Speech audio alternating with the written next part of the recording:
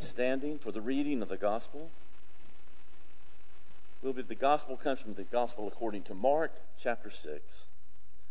The apostles gathered around Jesus and told him all that they had done and taught.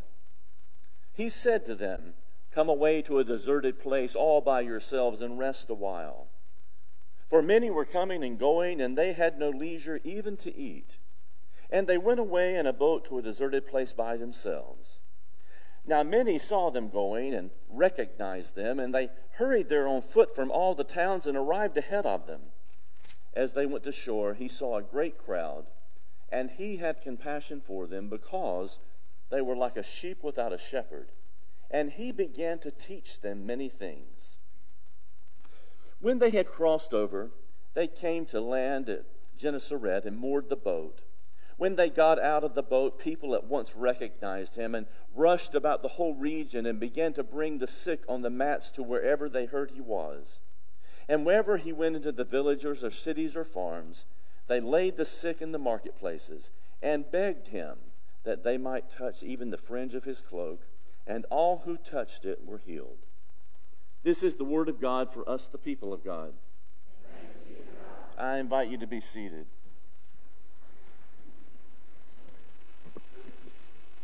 Just prior to the gospel story for today, Jesus commissioned his disciples to go out and to do the work that they had been called to do, to heal the sick, to call people to repentance, and help them understand how much God loved them, and that this was about the new kingdom. He instructed them to take nothing for the journey except a staff. He said, take no bread, no bag, no money. Wear sandals and very simple clothing. You see, the disciples were to rely on the compassion of those in the villages where they were ministering. Now, compassion is a powerful word. It comes from two Latin words that means to suffer and with. To show compassion means to suffer with someone, to enter into a person's situation and become involved in that person's suffering. Compassion is not a philosophical word, it's a practical word. And although it may begin with a feeling of the heart, it is not just a feeling word. It is a word that involves doing something for one for whom you have compassion. Jesus told his disciples to depend upon the compassion of those to whom they were ministering. If the disciples were hungry, they depended on the community in the villages to feed them. If they didn't have a room or a house to sleep in, they were to provide that for the community, the villages. Now, between the time that the disciples had been commissioned for this ministry and their return to share with Jesus all that had happened with them, they received some tragic news. John the Baptizer, he had been imprisoned for being an agitator of the people, and he had been executed. Jesus' beloved cousin, the faithful prophet of leading people toward a new relationship with God, had been senselessly killed. John's death was a sobering event for Jesus and the disciples. To be sure, they were hurting. They were grieving. However, I'm sure that the disciples were also thinking to themselves, there but for the grace of God go I. Because you see, the disciples, in preaching and teaching people to repent for the kingdom of God was near, was why John was in prison in the first place. Life under the Roman occupation was not an easy place to be a disciple of Jesus. Because if you preached another kingdom besides the Roman, there could be a price to pay. Now, after the disciples returned from their mission, and upon hearing the death of John the Baptizer, Jesus sees that his disciples are tired. They're exhausted. They're exhausted from their work, and he learns that some of them have not even had time to eat. Have you ever been this kind of tired? Tired to the point of, I can't eat. Tired to the point of, I can't even rest. Author and artist Hugh MacLeod talks about being tired, saying, my flame has gone out, my fuel has been spent, I have forgot how to love, and I can't pay the rent. Now, MacLeod isn't talking about the rent of a house or rent of an apartment. He's saying that I don't have anything left in me to do the things I need to do to keep the flame of my life going in order to love and to do the things that allow me to do the things I love to do. Have you ever been this tired? I'm not sure how tired the disciples were, but Jesus, with great compassion, wanted to alleviate their hunger and their weariness, and he invites them to come away with him to a place to rest. You see, Jesus knew there was a rhythm of work and rest, and that if the disciples were to be healthy and effective, they needed to integrate their work life with moments of rest.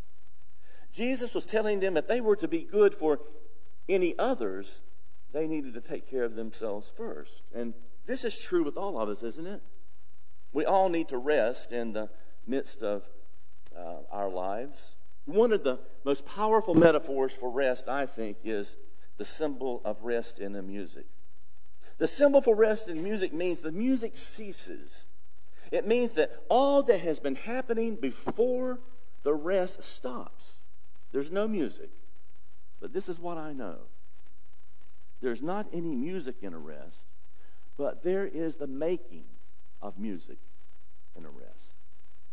Before the rest, the musicians have been playing and singing with great intent. They've been working hard at their art, and then, if only for a moment, they rest. They go silent. Throughout our journey, the music of our life is broken off here and there by silence of rests. You see, rest is a way God has compassion for us. It's a gift from God for us to embrace this. God's way of saying, I want you to take care of yourself so you can enjoy life. Remember last week I talked about the Westminster Catechism. What is the chief end of humankind? To love God and to enjoy God forever. God wants us to be healthy and whole, to enjoy God. To be healthy and whole in order for us to offer compassion for others. Because you see, if we have worked hard all the way to the rest, we're just empty enough, aren't we, for God to pour compassion into us so we can offer that compassion for others. But given the human condition, we're not very good at helping ourselves, are we? We're not very good at admitting our limitations. Anybody like to do that? No, we're not very good at it. That's why we are commanded to take Sabbath. Did you know that the Israelites were given the commandment to keep the Sabbath because they needed to rest, because God rested? And if an Israelite did not rest on the Sabbath, in essence, they were blaspheming God because they were saying, I am greater than God. We need to rest. I don't know that we think that way when we don't rest, but maybe we don't rest enough because we don't like the silence. You know, silence can be very loud. Yeah. But the truth of the matter is, the silence and the rest of music is the foundation of music.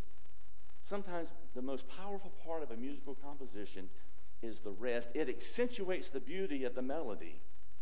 And it's the same with our lives. The rest that God gives us as a gift accentuates the beauty of life for us. The Quaker preacher George Fox said, carry some quiet around inside of you. Be still and cool in your own mind and spirit. Be still from your own thoughts. And then you will feel the Spirit of God turning your mind to the Lord, where you will receive strength and power to calm the storms of life's adversities. This is what Sabbath is really about. The compassionate gift of rest is to turn us toward God with our bodies and our minds and our spirits. And when we neglect this rest, this gift of Sabbath, we find ourselves in dry places and thirsty places of life. You know, we need to rest from the things that deplete us both mentally and emotionally too. We need to rest from anxieties and fears. We need to rest from angers and frustration. These things get in the way of loving God and loving others. The Bible tells us to cast all of our anxieties, to cast all of our troubles on God, because God cares for us. You know, too often we're afraid of the silences of rest, aren't we? Because we think if we rest, there may be no more music before us to play or to sing. And so we allow the anxieties to become commonplace in our lives. A good illustration of this is the story of the two Japanese monks. It seems they were traveling a muddy road where there had been a recent downpour, and it added to the difficulty of walking. And around a bend in the road, they met a lovely girl in a flowing silk kimono, unable to cross the intersection. One monk, Tanzan, he immediately took the girl in his arms and carried her across the muddy intersection to dry land. And so the two monks went on their way. The other monk, Aikido, he became very anxious. His mind was going 24/7. He held his tongue until they came to their lodging for the night. And then he said, Tanzan, monks never go near females. It's dangerous. It's tempting. Why did you do it? And Tanzan replied, brother, I left that girl back at the intersection. Why are you still carrying her? In other words, he was saying, why don't you give it a rest? You see, carrying around the baggage of life's adversities day in and day out, not being able to give it a rest, it drains us of it, precious energy that could otherwise be used to love God and enjoy God forever, and to play our life's music to the rest. We're empty enough for God to pour compassion in our lives to share it with others. You know, I miss Prairie Home Companion. Did any of you all? Garrison Keillor, one of my favorite preachers, he said that church people who carry around anxieties, people who can't give it a rest, they're all members of the church of perpetual responsibility. You know, we read in the Gospels time and again Jesus' desire for us to embrace the compassion of rest. St. Augustine said, I've read Plato and I've read Cicero.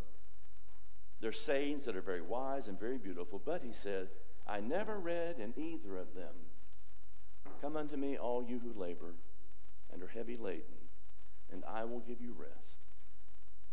To be sure, we need time in a day. We need a day in a week. We need weeks in a year to keep our bodies, minds, and spirits rested. The compassion of rest is a gift, but you know, a gift is only a gift when you do what? When you accept it and open it. Right?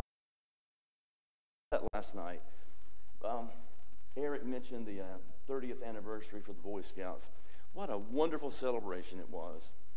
30 years of Scouts and their families came back from different places and had reunion. It was a wonderful gathering. And I heard story after story about compassion being shown through a scout leader to a scout, and then generationally. That scout grows up to be a scout leader and shows compassion to another scout. I heard a story this morning about a scout that needed compassion, that needed support to make it in life. And he found part of that through Troop 400. Our Boy Scouts have been given the gift of learning what it is to rest in God's creation. And because they rest, because they have allowed God to pour compassion in them, over the 30 years, hundreds of boys have come through that troop, and thousands of hours of community service, of compassion and grace have been poured in to our community in the Durham area. Now, here's the thing. A normal rest in music is not a vacation. We need vacations. Vacations are good. But the rest in music is a pause. It's a brief silence. In our gospel for today, this is what Jesus and the disciples experienced. They had a short rest on the boat ride across the Sea of Galilee. And when they arrived, waiting for them was the crowd of people who saw them going, raced over to meet them there. Jesus, when the boat was docked, he stood on the deck. He saw the people, and he had compassion on them. Then this is interesting. I think this is powerful. He had compassion on them, and the first thing he did was he taught them. He didn't take care of their sick immediately. He taught them. He needed for them to come to realize how much God loved them. He needed to help transform what I called the stinking thinking that was going on then.